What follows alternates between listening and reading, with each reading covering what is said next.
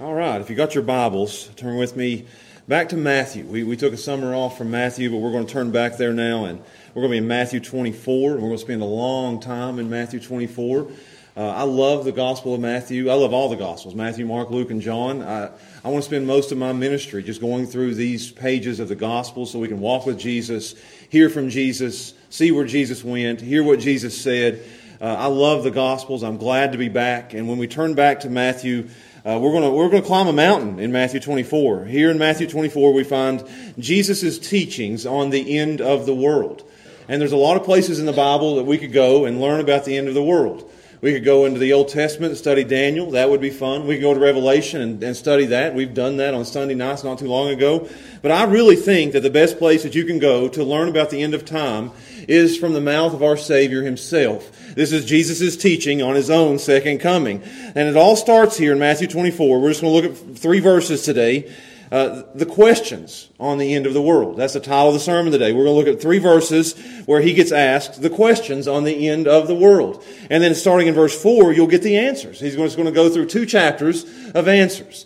And I think this is perfect for the time that we're living in today. This is exactly what we need to hear. I think in God's providence, He has given us what we need to hear as a church. We need to hear about the things that are going to take place at the end of the age. So I think this is interesting. I think this is exciting. I think this is exactly what we need to hear today. We need to hear answers or questions on the end of the world. So let's stand together. I want to read this to you as we look at this passage. We're just going to get a running start at it. Let's start in verse 1. I want to read through verse 14.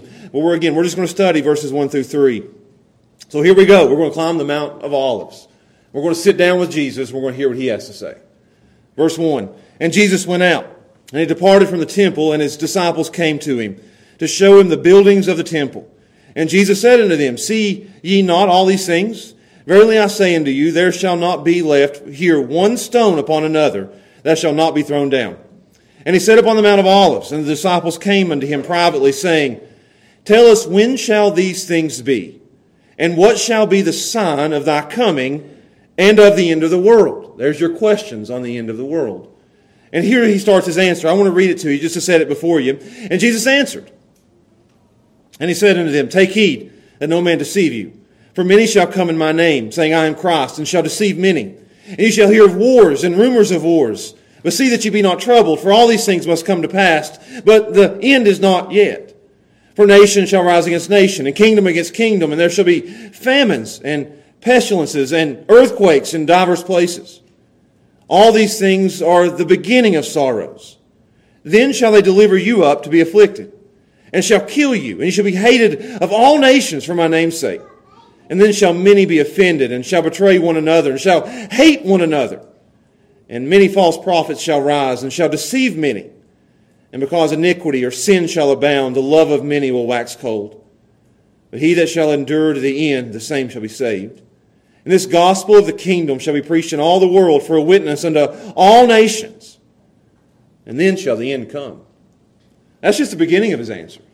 But today I want to focus our attention on the questions that He gets asked.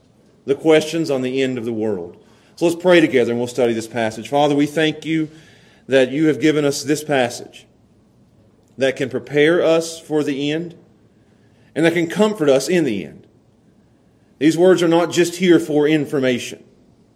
That's good. We can be informed about the end of the age. But they are here for our transformation. That we can be prepared for the days ahead. And I believe that's for us now, today, in this moment, tomorrow. That we would live better lives knowing what's coming up. It's not going to get better. It's going to get worse. And we need to be prepared. So teach us this today, and teach us this over the months ahead as we study this. Help us to learn from the questions about the end of the world today. And we ask and pray these things in Jesus' name. Amen. You can be seated. I think if you look around at our world today, if you watch the news, if you pay attention on social media and you listen to people, you can't escape it. I believe that you would come to the conclusion that our world is in utter and complete chaos. that it's being turned upside down, that it's spinning out of control. It looks like everything around us is falling apart. You look around and you see a virus that is completely overtaking, whatever you think about, it is overtaking our mind, our thoughts, and our entire world. And then you look around and you see that there's political upheaval unlike anything our nation has ever seen. Our nation has never been more divided politically than it is today. There's political upheaval in our nation. You look around and you see sin increasing at a rapid pace unlike the world has ever seen. And it's not just that sin is rapidly increasing, and it is. It's almost like they're creating new sins every single day. They're trying new ways to sin. New and improved ways to sin.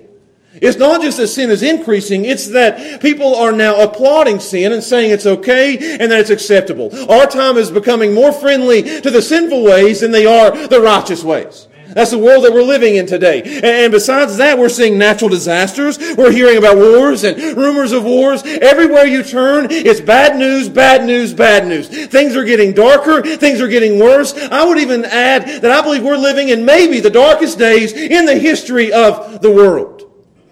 You say, Josh, you're putting us in a bad mood here this morning. That's not good news. That's bad news. Wait just a second. Right now, in the midst of all this, more than ever, when things seem totally out of control, we need to know what Matthew 24 teaches us. You say, what does it teach us? It teaches us, this is the big picture, that our God is in complete control. That's what it teaches us. That when things seem out of control, it's not out of control. It's completely under control. And when things seem like they're falling to pieces, they're actually falling into place. Things are not out of control. Things are not drifting aimlessly. They're not falling apart. Everything is under control in the world. God has a perfect plan for all of human history. And that goes back in the past. That goes into the future. That is right now, God has a perfect plan for all time. God has ordered all the events of all time, and things are not moving in a wrong direction. They're moving towards a direction of a perfect, glorious, and great ending that God has planned from the foundation of the world. That's what this is teaching us. Nowhere is this more clear than Matthew 24. And this is a prophetic portion of the Bible, and it shows what the disciples need to hear and what we need to hear, that as things get worse and worse and worse, we need to trust that God has it all under control. He's got a plan. So here we are in Matthew 24. Jesus is in his final days. I got to give you a little background. We've been a few months away from Matthew, so I want to show you this. Matthew 24, it's in his final days. It's his last week, and maybe even the last day of his life before the crucifixion. This is one of the last things that he will say. He's moving closer and closer to the cross. He could be hours away from being crucified, putting him on trial and beating him with a whip and putting him on a cross to die for our sins. He's hours away. And he takes his disciples up into this mountain. And he says, I want to prepare you for what's ahead. I want to show you what to expect. And he goes up into this mountain and he gives the last of 5 sermons in Matthew. The first being Matthew chapter 5. We looked at that in great detail years ago. And here we are in Matthew 24 looking at the last of his sermons. And here it's been said he exposits the end times. He explains the end of the age. He reveals the fate of the world. And it is remarkable. And I want to go through it. That's why I took a summer break from it. Because I wanted to deal with it. I wanted to study it. I wanted to know it. I wanted to read it. I want us to be able, when we open it today and we read these verses, that we're going to go verse by verse and we're going to line by line. We're going to understand everything that we can and bring it all out so that we will have a biblical worldview, so that we will know what's taking place and what we need to be. Amen. This will prepare us for the days ahead, as it prepared the disciples. And I think we'll learn here what Charles Spurgeon said, that there's 2 great certainties in the world about the future. God knows it and we don't. So let's learn what Jesus has to say here. And I think it'll give us confidence that everything is going according to plan, that our future is in His hands. That's good news. We start with bad news. Yeah, everything seems out of control, but let's get to the good news, that we can trust God that He has everything going according to plan. So we're going to look at just 3 verses here this morning. Set the stage, ask the questions before we get to the answers. I said that verses 1 through 3 is the questions, and then starting in verse 4 and going all the way to the end of chapter 25, verse 46 is the answer. Imagine if I did a sermon like that today. Here's the question, point 1. Here's the answers for 2 chapters. We'd need a bagged lunch and dinner. So let's look at it. I'm only going to give you 2 points this morning. The questions about the end of the world. I want to show you, number 1, the impossible prediction. The impossible prediction. You see that in verse 1. As Jesus, it says in verse 1, Jesus went out and departed from the temple. He's been in the temple, he's been inside. To go out of the temple, you have to be inside the temple. So we studied that the last time we were in Matthew, that he was in the temple and he spent all day there, and he had been with a huge crowd around him, and he'd been teaching, and he had a blistering sermon on hypocrisy. He laid into those Pharisees, he laid into those scribes, he told them exactly where they stood and how cold and dead and blackened their heart was, and he was in there just laying them out in a blistering sermon. And then it says he walked out. He leaves. It says that he went out and he departed. You say, why is that important? I think that's a defining event. The temple to them was the place where God's presence dwelt. Out of all the places in all the world, that's where God was. That's where they took their sacrifices. That's where they all gathered on their days, their Passovers, and celebrated and done all the religious activity. And inside the Holy of Holies there, that's where God met with His people. That place represented God. And now Jesus symbolically walks out and basically says, God has left the building. He walks out and says, you guys have crossed the line. You've come to a point of no return. You've denied me and rejected me long enough, and now I will. And he says that earlier on in chapter 23 in verse 38, behold, your house now is left to you desolate. Not God's house. It's not God's house anymore. It is your house, and I'm leaving it, and now it's empty. God's presence will no longer be in this temple. And he walks away. And I can apply that. You've got to be very careful that there's a line that you don't cross with God. I believe we can say that individually, unbelievers, that you can sit and say, God will give me chance after chance after chance after chance, just like He did them. But there's always a place where God says, enough is enough, and I give you no more chances. And we don't know when it is. You better be careful that your next time you reject Jesus may be your last time you reject Jesus, and He walks away from you, never to turn back again.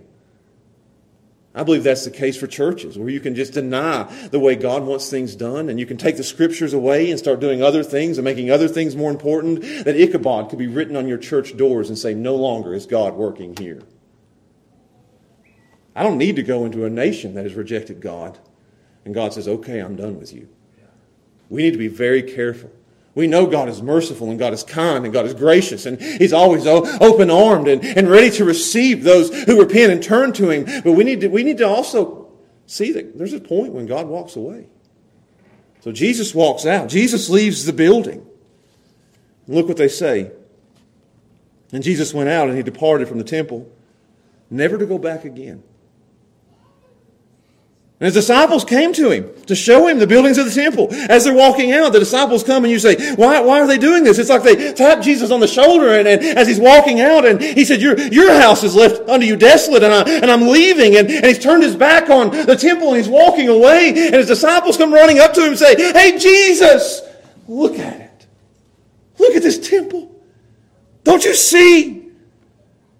Mark 13:1 says, it's a parallel passage says, Master, see what manner of stones and what buildings are here.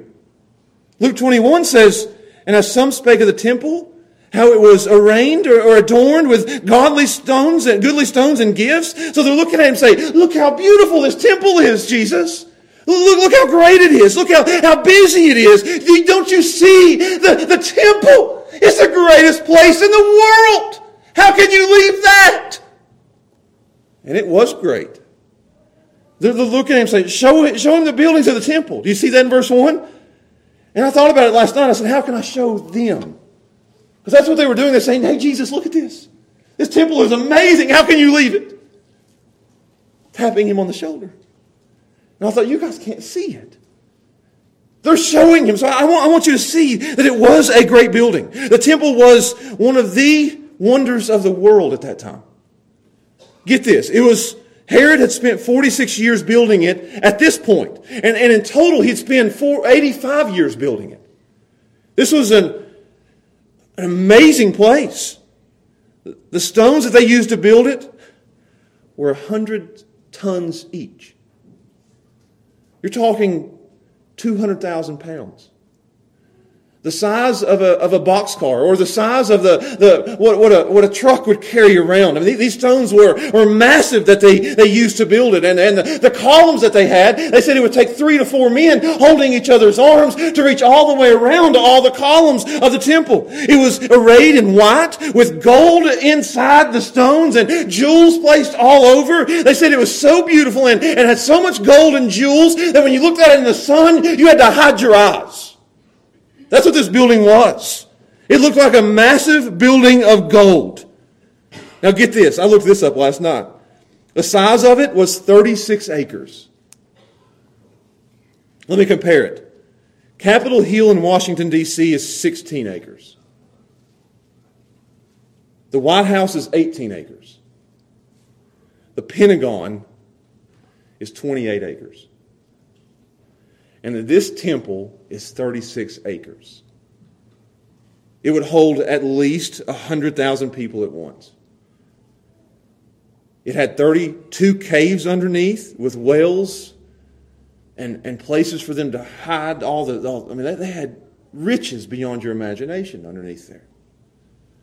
It's been said that it lacked nothing that could astonish either the soul or the eyes. It is the greatest building in the world. And these fishermen are now looking at Jesus and saying, how could you leave this place? It's an amazing building. They loved this place. The greatest place on earth to them. And they're saying, why don't you rethink this?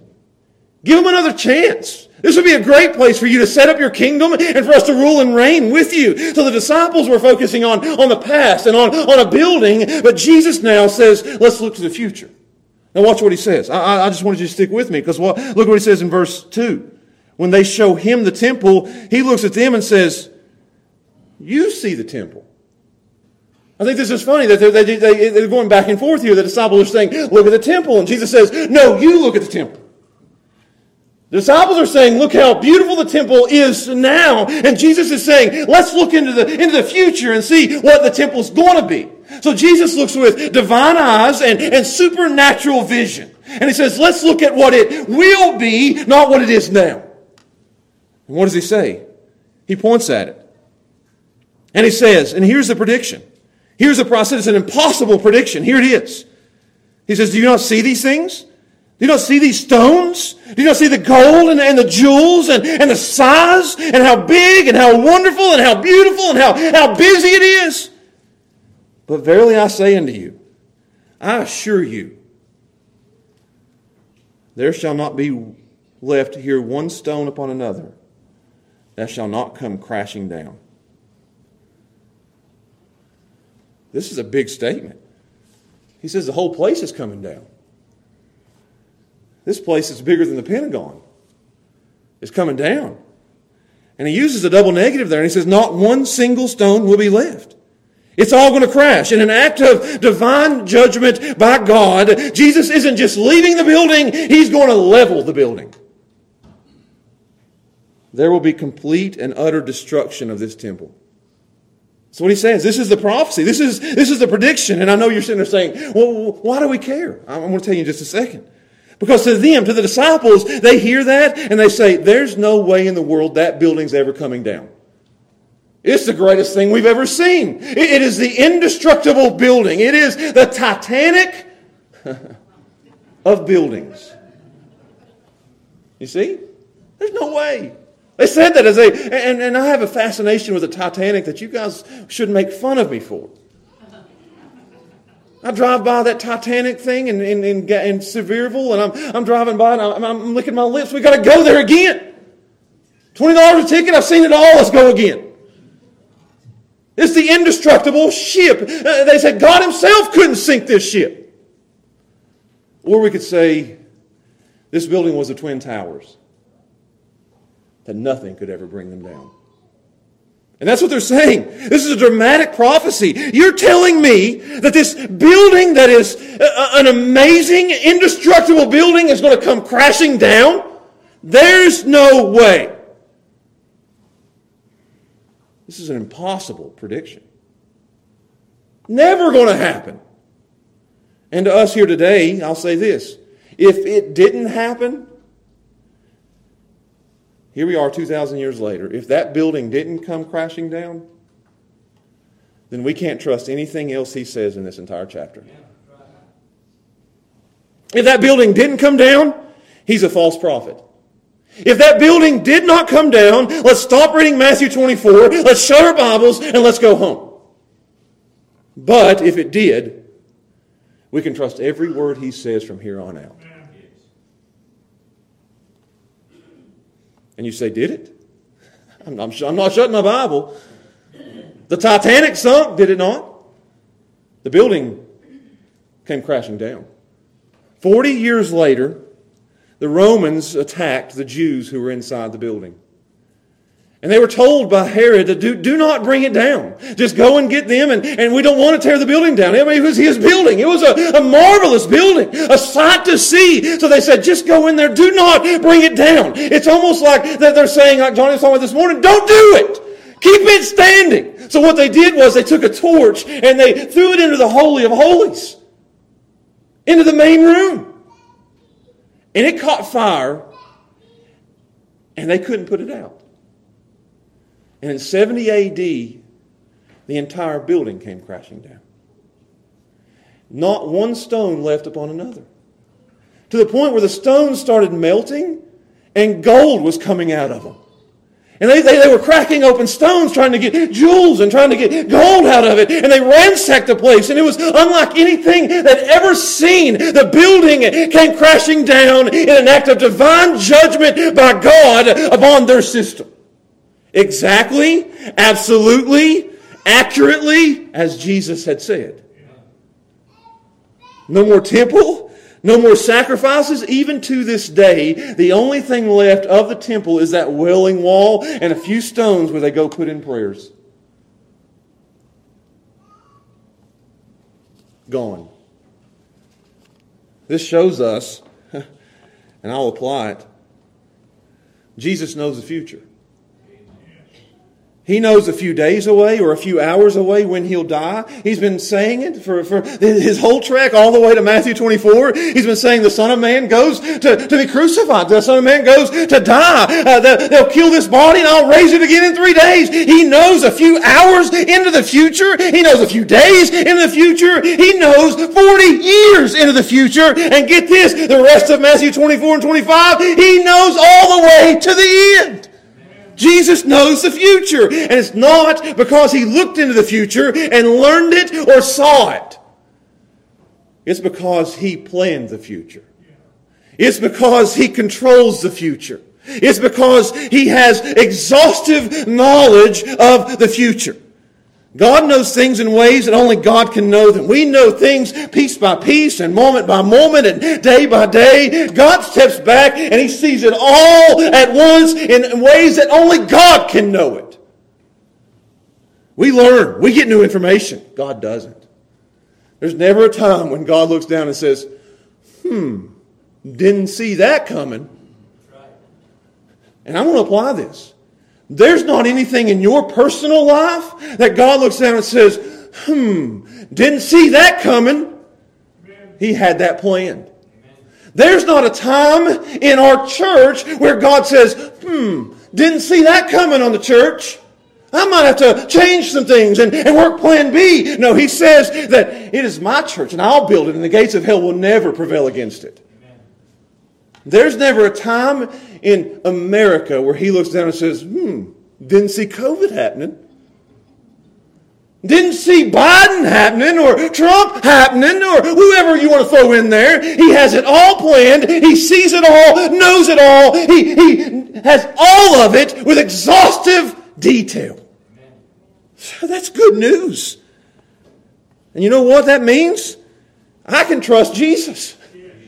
If I can trust Him to do this in 40 years, I can trust Him with the rest of Matthew 24. If He's got that in His hands, He's got the rest of it in His hands too. I'll give you another one. He knows the future. He can be trusted, and He is God in flesh. Nobody else is predicting these things. Nobody else is getting this right. Nobody else said the temple's coming down in 40 years. Nobody else knows the end from the beginning. Nobody but Jesus knows this. He is the Son of God. Watch this. I want to read you a passage and I'll move on. Isaiah 46. There's a battle going on between false gods, real gods. False gods, real gods. And he says, here is the defining way you can know who's the real God. You ready for it? Here we go. Listen to this. I get excited. I've been studying Matthew 24 for 3 months. You guys better buckle up. He says, remember the former things of old. For I am God, and there's none else. I am God, and there's none like me. I like that. Not even close. And then he says, how do you know? I declare the end from the beginning. In the ancient times, the things that are not yet done, I have spoken it. I will also bring it to pass. I have purposed it, and I will also do it. And it's like all those other little false gods said, you win. We can't do that. We can't predict the future. We can't prophesy. We can't declare the end from the beginning. We can't purpose it. We can't declare it. We can't decree it. We can't do none of those things. We bow down to the one true and living God who has all time in His hands. Isaiah 46 says God does that. Matthew 24 says Jesus does that. Jesus is God. I don't see anybody else writing down chapters like these, preaching sermons like these. Accurate, specific, exact. We can trust Him in the near, we can trust Him in the far. He's got all things in His hands. So there's the impossible prediction that no man would know that. But He did. Number 2, this leads to, or this raises, some important questions. Because they hear that and they start to say, let's ask Him some questions. Let's see what's going on here. And so they look at Him in verse 3. Let's look at it. It says, and so Jesus said that, see ye not all these things? Verily I say unto you, there shall not be left here one stone upon another, that shall not be thrown down. And in verse 3 it says, and as He sat upon the Mount of Olives. So He sits down, but before He sat down He had to take a walk. From the temple where He walked out of to the Mount of Olives is about a 2-mile walk. So He walks up to the Mount of Olives. He sits down with His disciples privately. He has no more of a public crowd. It's just a handful of His disciples with Him. And I Googled this too. You can sit down upon the Mount of Olives and you can look out over the city, and it is a panoramic view of Jerusalem and of the temple, unlike any other place in the city. It's like you get your phone and you have the panorama picture. It never works for me. You can start here and just work all the way around. Mine always ends up all over the place and somebody's head's missing. But that's what this is. It's a panoramic view. He's sitting up on the Mount of Olives and you can see it all. And the sun is just starting to set. And it's a beautiful scenery that He has here as now He's looking down upon. He's up higher than the Temple Mount. And he's seeing this bigger and larger than life building that's bigger than the Pentagon and the city that is surrounding it. And He's looking down as the sun is gleaming off of the gold of the temple. And He's looking down at it as He's teaching here. This is a very strategic place.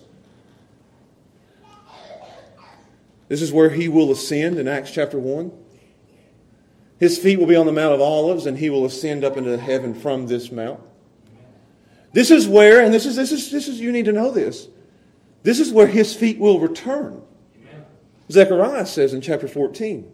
And Revelation says He'll pretty much split that mountain wide open when He returns.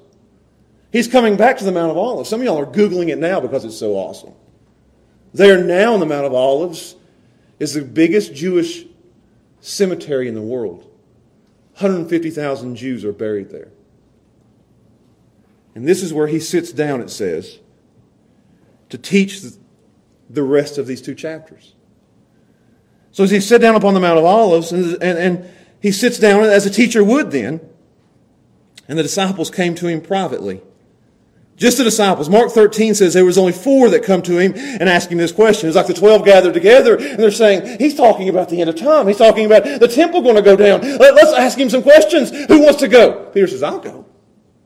Mark 13 says Peter, James, John, and Andrew went. And they walk up to him and they have 2 or 3 questions. You see that there. The disciples came to him privately saying, tell us. Let's stop there. They're curious about the future. Just like we are. I think everybody in here, and I understand that I put as the title of the sermon, Questions on the End of the World, and I'm pretty sure everybody, just for a second, is going to click on it on Facebook and they're going to say, ooh, what's he got to say about the future? Ooh, I want to know. Ooh, I want to know. Ooh, I want to know. And you're sitting there on the edge of your seats here today and you're saying the same thing. Ooh, I want to know. Ooh, I want to know. There's a curiosity in every single one of us about what's going to take place in the future. That there's a reason fortune tellers exist. They don't know, but they have a job. Why do they have a job? Because somebody's sitting out there saying, I need to know what's going to happen tomorrow. There's a reason horoscopes are still in newspapers. I'm Sagittarius. I need to know what my day is going to bring. I don't need to know what my day is going to bring. I need to know that my day is in God's hands. There's a reason that end-time guru preachers have a channel on TV. Turn that junk off. Because every one of us has questions about the future. This is interesting stuff. We all want to hear it. So they walk up to him and they say, look at this. They say, tell us. I mean, this is curiosity. And I'm glad they asked these 2 questions. These 2 questions covers everything that we need to know. In 2 questions, they get it all.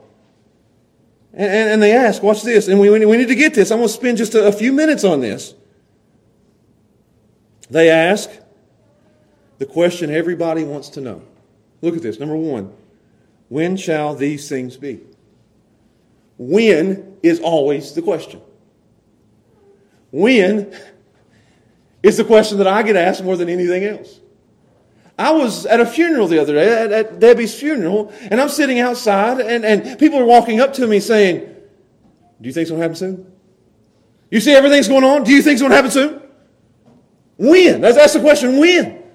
I get texts on my phone. When? Do you think it's going to happen now? Do you think COVID is? Do you think the shot is? Do you think this is? Do you think we're days away? Do you think it's going to happen in my lifetime?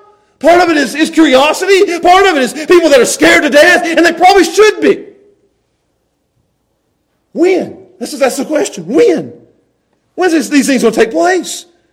And I think that when they say when, these things are going back to the temple. When's it coming down?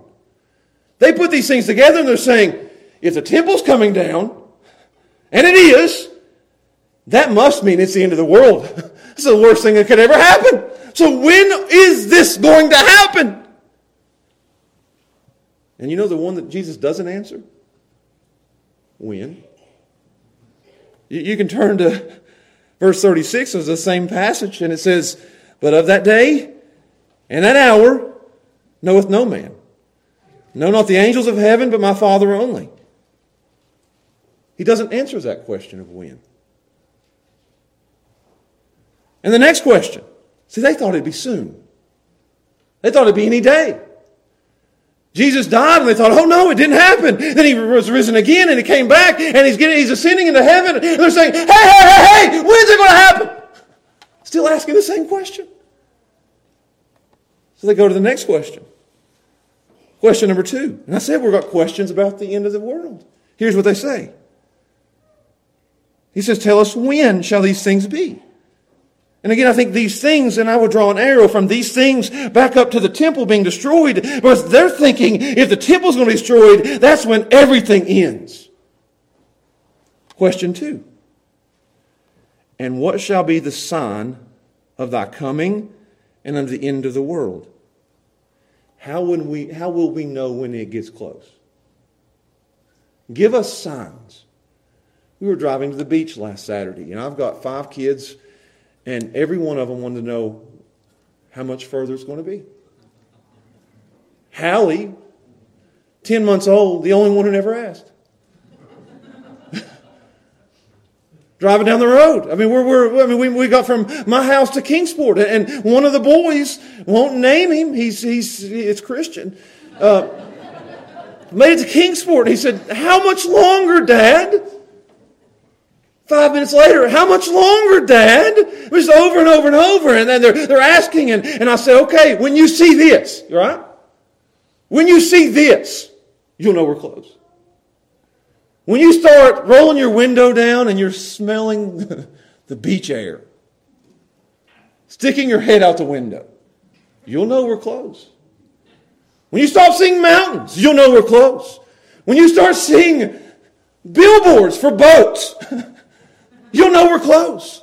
When you see a sign that says beach this way, you'll know we're close." And I'm thinking, I've been studying this, so I'm thinking this is going to be good for the sermon, I got a bunch of curious kids in the back wanting to know, what's the signs of the beach? And I'm saying, well, you see this, it'll mean we're close. You see this, it'll mean we're close. So they say, when will we see a sign? Show us the signs that we know it's getting there. And we're getting to that point to what? Watch this. To what? Watch. First it says a sign, and that's what that is. Think sign. Think Myrtle Beach, 60 miles. That's what a sign is. It's coming. It's here. It's almost there. And I think you'll spend the rest of this sermon giving us signs. What's this? You can go down there and see that. "For many shall come in my name, saying I'm the Christ." There's a sign. Wars and rumors of wars, there's a sign. It just keeps on giving us closer and closer and closer. And then it says in verse 15, "When you shall see the abomination of desolation," there you go. That's a big one. That's 5 miles to the beach. So then they ask the next question. Or they ask, okay, give us a sign of what? I'm asking for a sign, my kids are asking for a sign of the beach. How much longer till we get to the beach? And this whole passage, 24 and 25, our understanding of it comes from what they're asking for. Because there's two different views on what they're asking for. Let you guys come to a conclusion with me. Let's look at it. What's the sign of your coming? That word there is used in the New Testament, even in Matthew 24, as the full arrival as king over your kingdom. When are you going to be ruling the world? You see it there in Matthew 24, verse 30. "Then shall appear the sign of the Son of Man in heaven.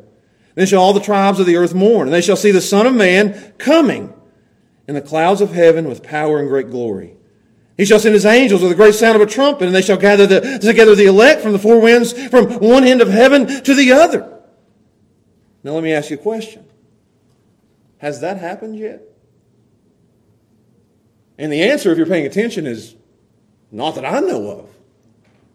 That the Son of Man has come a second time and he's gathered all his people together. I don't think that's happened yet, because there's a lot of people, and I don't want to spend a lot of time on it, but there's a lot of preachers and a lot of churches that would teach that all of Matthew 24 and 25 already happened.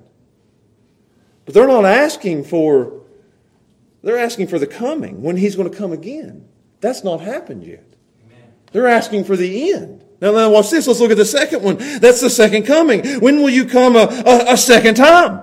And he says it again in verse 39. "And knew not until the flood came and took them all away. So shall also the coming of the Son of Man be." So they're asking for the second coming. And second, they're asking for the end of the world. You see that with me? It says not only when shall these things be, what shall be the sign of your coming, second coming. When Jesus returns to take over the world. That's what it's talking about. And then second, and a sign of the end of the world. You would think that would just be obvious and we wouldn't have to go into any detail at all about that. But some people say it's not the end of the world, it's the end of the Jewish age. And it all happened in 70 AD when the temple fell. And none of this applies to anything that's going to happen in the future. But I don't think end of the world means a few years from now. You say, prove it. I don't have to. You guys believe me. But I want to prove it. Look with me at Matthew 13. I'm teaching here. Hope you guys are okay with it. Matthew 13.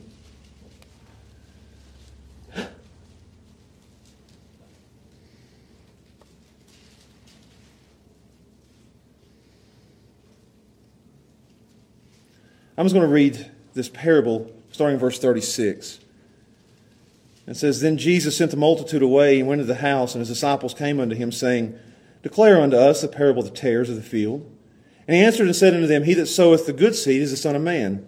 And the field is the world. The good seed are the children of the kingdom, but the tares are the children of the wicked one. The enemy that sowed them is the devil. The harvest is the end of the world. And the reapers are the angels. As therefore the tares are gathered and burned in the fire, so it shall be in the end of the world. The Son of Man shall send forth his angels, and they shall gather out of his kingdom things that offend, and them which do iniquity, and shall cast them into the furnace of the fire, and there will be wailing and gnashing of teeth. Then shall the righteous shine forth in the sun and the kingdom of their Father. Who hath ears to hear, let him hear. That's the judgment at the end of the world. That's not 40 years from now. That's the end of the world. When God separates the saved from the unsaved and sends the unsaved to hell and the saved go to heaven. That's not happened yet. That's at the end of the world. And I can take you to another one.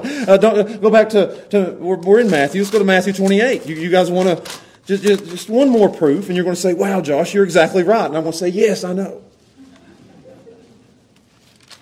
Matthew 28. You tell me what this means. You tell me. Matthew 28 says, And then the 11 disciples went away into Galilee. This is Jesus ascending into heaven, giving the final great commission. Galilee into a mountain where Jesus had appointed them. What mountain's that? And when they saw him, they worshipped him, but some doubted. And Jesus came and spake unto them, saying, All power is given unto me in heaven and earth. So you guys, I'm leaving, you go. I like that. I'm leaving, you go. So that's what he tells us to do. And he says, Go ye therefore and teach all nations, baptizing them in the name of the Father and of the Son and of the Holy Ghost, teaching them to observe all things whatsoever I've commanded you. And lo, I am with you always, even until the end of the Jewish age. That's not what it says, is it? He will be with us all the way to the end of the world. So these questions, and I know you guys are maybe don't care, but these questions are about the end of the world. So Jesus is going to tell us about the end of the world. He's going to tell us about his second coming. I think it's clear. This is the end time message about Jesus' second coming. So now, Jesus is going to answer it. Starting in verse 4, and all the way through 2 chapters is all Jesus' answer of those 2 questions. Really only one. Jesus has a lot here to say about his second coming and about the end of the world. And here's what we'll learn. I want you to get this, because I'm not going to get into it today. I said that we'd have to have a bag lunch and a bag dinner and maybe even a bag breakfast for me to go through all this in once. I've read it probably 20 times in the past month. But I want you to see this. He's going to give us detailed information here, but I think this is all for more than information. It's not just to inform us. This is here to transform us. This is not a Rubik's Cube. And we have one in our house, and I've done it one time. I watched a guy do it on YouTube, and I followed him. That's how you do it. It's a little cheating, but it's okay. I didn't tell my kids till just now. I forgot they were in here. But I think that's how a lot of people treat Matthew 24 and 25. They take it as a Rubik's Cube, and you've got to get all the colors just right, and you're moving everything around, and you're putting everything in order, and you're saying it's here, and it's there, and it's all these things, and they're trying to fix this, and they're trying to satisfy everybody's curiosity and know exactly how everything lines up. But I don't think prophecy is meant to just inform us. It does. I think prophecy is meant to transform us. That as we read this, Jesus is teaching us something. And you say, what's he teaching us? I'm going to give you 3 things he's teaching us, and I'll close. He's teaching us that he knows the future perfectly. That's a big one. I want you to see the intricate detail of what he says. I don't have time to get into it. But look what he says in verse 4. He says, take heed. Don't let anybody deceive you. There's going to be people coming. That's going to say, I'm the Christ, and you don't listen to those guys. And then he goes on to say in verse 6, there's going to be wars and rumors of wars, and there's going to be nation rising against nation. And it's just intricate detail. This is not general. This is exact. This is exhaustive knowledge. It's not like some of these so-called prophets out there that they'll step back and they'll give you a general prophecy. Bad things are going to happen. That they can't be wrong. This is Jesus nailing it down. Here is an outline of what's going to happen. And he gives us this. This is the most detailed answer that he ever gives. Lawlessness will abound, religious impostors, nations at war, earthquakes, famines, on and on and on. Detailed answer. And he does this so that we'll understand that no matter how bad it gets, he's in complete control. That no matter how dark it gets, and it will get worse, and it will get dark, and it will get bad, and it will get crazy, you need to understand that. I don't think we're returning to anything normal anytime. It's only going to get worse. Some of y'all saying, why are you telling us that? He said it's going to get worse. And as it does, we need to be comforted. We need to calm down. We need to understand it's going to be okay. We have confidence. We have certainty. Verse 6 says, be not troubled. What he's saying there is that as it gets worse, the understanding that he knows the future perfectly helps me sleep at night. That I don't have to know the future perfectly. That I don't have to control it. That it doesn't have to be in my hands. That it's not all on me. That everything is working out precisely and exactly as he has it planned. Lay your head on your pillow tonight with that on your mind. That no matter what happens tomorrow, I know the one who holds tomorrow. I can turn off the news. I don't need to hear what they got to say. I need to hear what he has to say. You would think, this is me preaching a little bit, that there'd be more people wanting to hear this than hearing some dude on Fox News or CNN. We don't need to read the newspaper. We don't need to hear the headlines. We need to know what Jesus has to say. He's got the future in his hands. I listen to some dude on TV, and it gets me shaking in my boots. I was going to say Crocs, but I don't wear Crocs. Right? Isn't that what it happens to all of us? Watch the news, and that's what they want to do. Scared to death, And there's scary things out there. I'm not denying that. That's why I turn it off. Turn it on football, Turn on something else. Give me Mickey Mouse Clubhouse. Something. I can't bear it anymore. Turn it off. That scares me. Open up your Bible and go to church and hear about this. And it doesn't scare me. It comforts me. I have certainty. I have confidence. Everything's in his hands and going exactly to plan. We need to hear from him more than we need to hear from anybody else. Don't get mad at me. But I started hiding people on Facebook that was giving me scare tactics all the time. Might be some of you. You'll never know. I don't want to hear that stuff. You can watch it, you can hear it, whatever you want to do. But it's just there to scare you. Think things out of control, think things falling apart. No. I'm turning to the Word of God, and I'm hearing that everything's in his hands. So that's the first thing we're going to learn. There's not one surprise that's ever happened to him. He knows the future perfectly.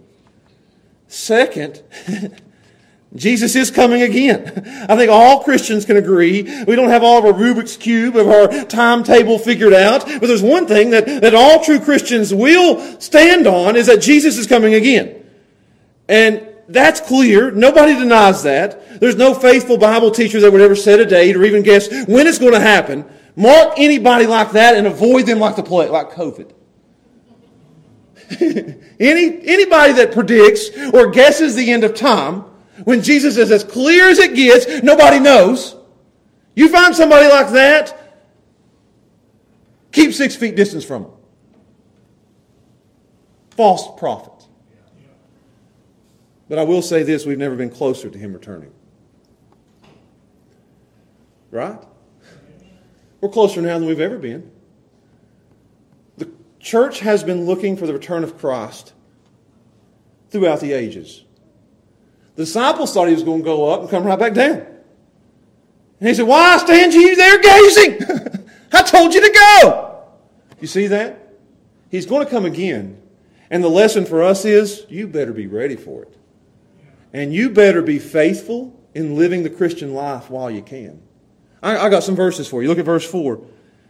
Jesus answered and said unto him, "Take heed." You see that? Be ready. That's be ready. I got you another one. Verse 42. "Watch therefore, for you know not what hour the Lord doth come." Verse 44. He says, "Therefore be ye also ready, for in such hours you think not the Son of Man, He's going to come." I can go on. Verse 45. "Who then is a faithful and wise servant?" Verse 46, same thing. "Blessed is the servant who the Lord, when He comes, shall find him working and serving." And we don't just sit there and look and wait and sit there and say, "Oh, He's coming, oh, He's coming." We do keep at one eye towards the heavens. Jesus is coming back. But we also got to be busy being faithful to Him while we're living here now. And this whole sermon here that Jesus is preaching should get us busy and working and ready and serving, for He's coming back. I don't think we get that enough. I think we need to live in a state of readiness. I think we ought to be motivated. I think we ought to be alert, awake, and I think we ought to be active. I think we ought to be doing more now than we've ever done before. It's getting closer and closer. Why are we playing games when Jesus is coming back? Amen. Why are churches entertaining? They're just entertaining people and working people up. Why aren't we preparing people that Jesus is coming back? I don't get it. I just don't get it. I watch everybody saying the end is coming. You got COVID, you got politics, you got all this stuff going on, but churches are empty. Churches are empty. If you really thought Jesus was coming back and this was getting closer and closer, we wouldn't be living like we do. Stadiums are full for games. Churches are empty and Jesus is coming back. Everybody agrees it's soon. The rapture could take place at any time. You could see Jesus face to face. And we play games. I don't want to be harsh or mean, but I don't think we live like He could come back at any time. That's the whole point. I read 6 verses to you. 1, 2, 3, 4, 5, 6. Where He said in this sermon, you got to be ready for this. You got to be ready for this. Take heed. Be ready. Be on guard. Watch. And we play games. We're living on borrowed time. We're wasting our time on silliness. I don't know why preachers want to sit there and just... I know I get hammered for preaching like I do. But now's the time to prepare people for eternity. Now's not the time to play around.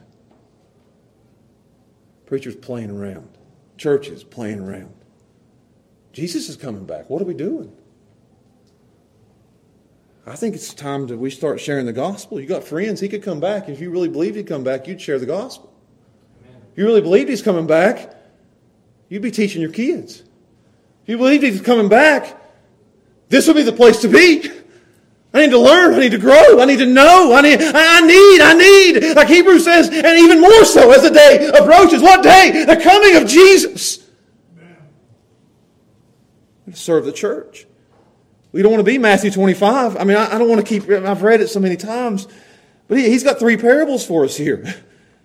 And He talks about the wicked and the slothful and the sleepy and the unprepared.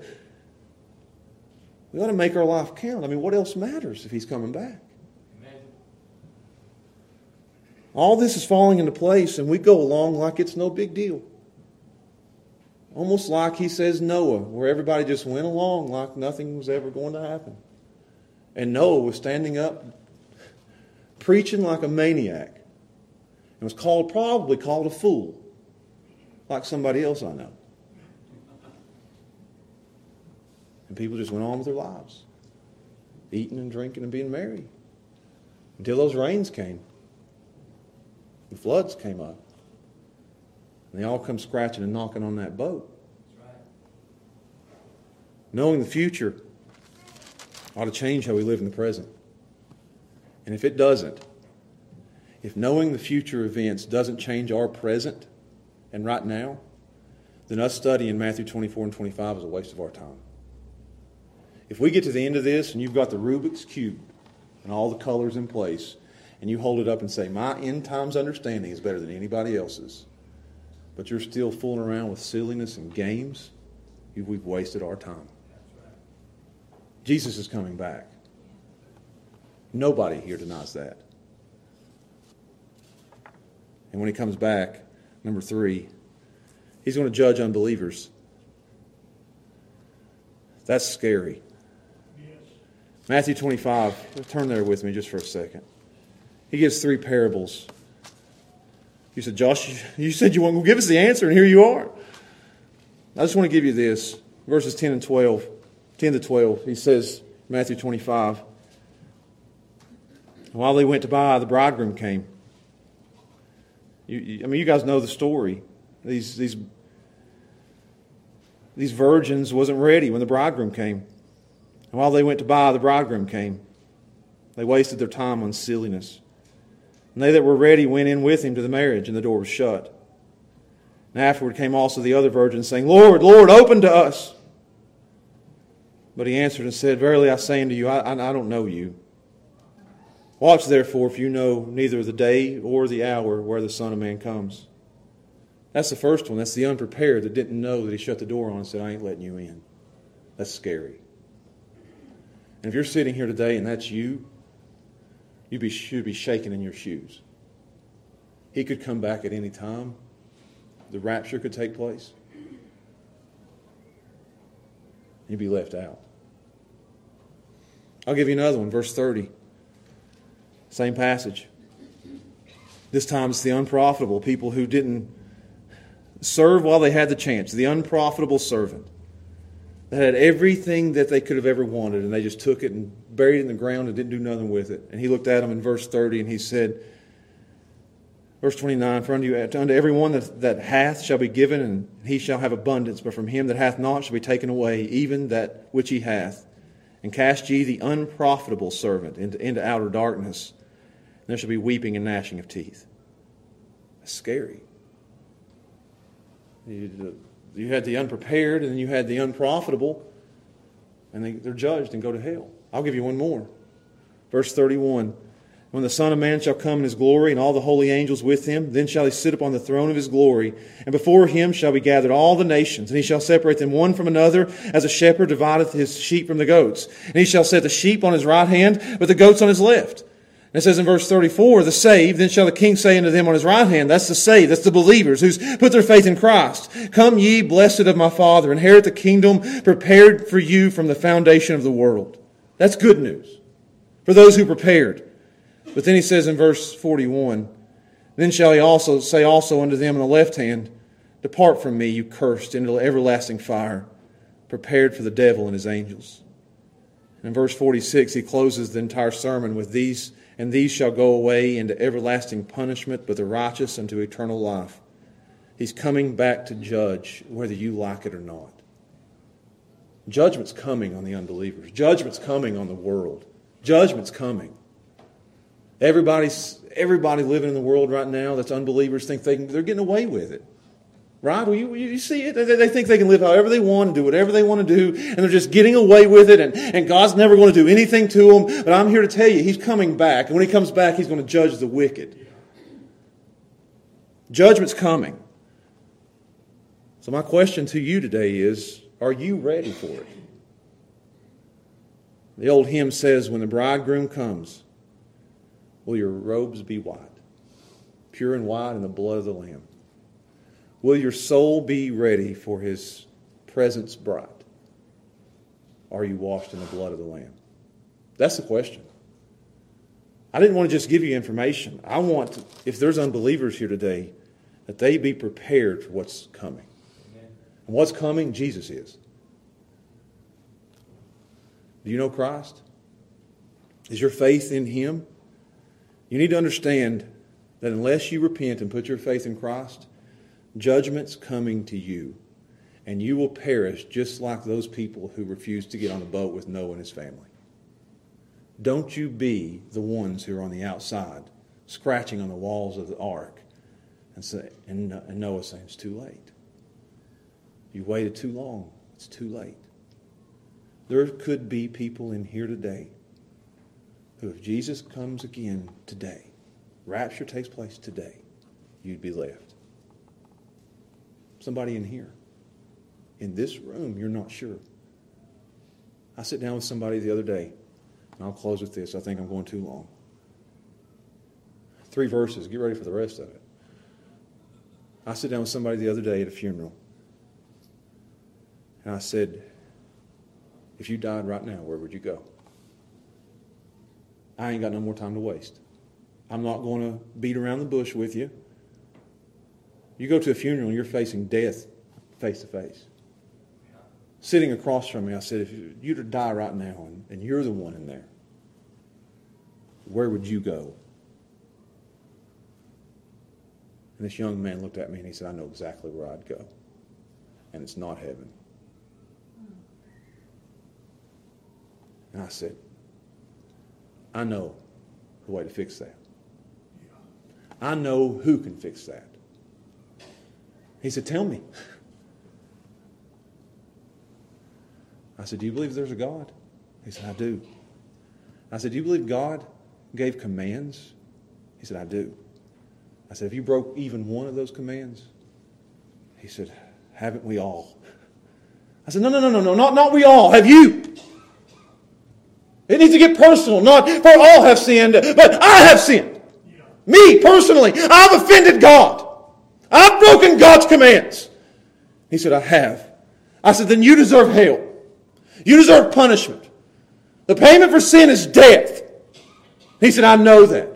I said, the only way out is for someone who lived a perfect life and never done a thing wrong in his entire existence for 33 years to go to a cross and to die in your place. And Jesus did that. And if your faith is in Him, you'll go to heaven.